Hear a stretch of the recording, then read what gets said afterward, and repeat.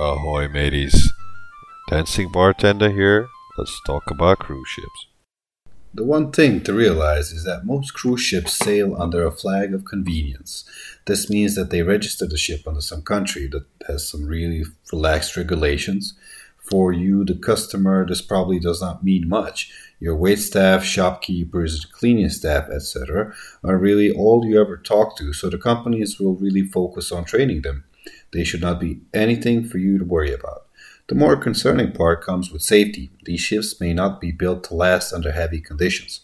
The deck and engine departments, who you, the customer, will almost never see, may not be very well trained, which makes a catastrophe like the Carnival Triumph, where the engine department really, well, shit the bed on that one. The people who work on these foreign flag ships are probably not making much in the eyes of the Western world, but they make a good wage for wherever they are from. A lot of workers will also flee the ship by any means necessary when they pull into US or European ports. Port security around a cruise ship is usually pretty tight.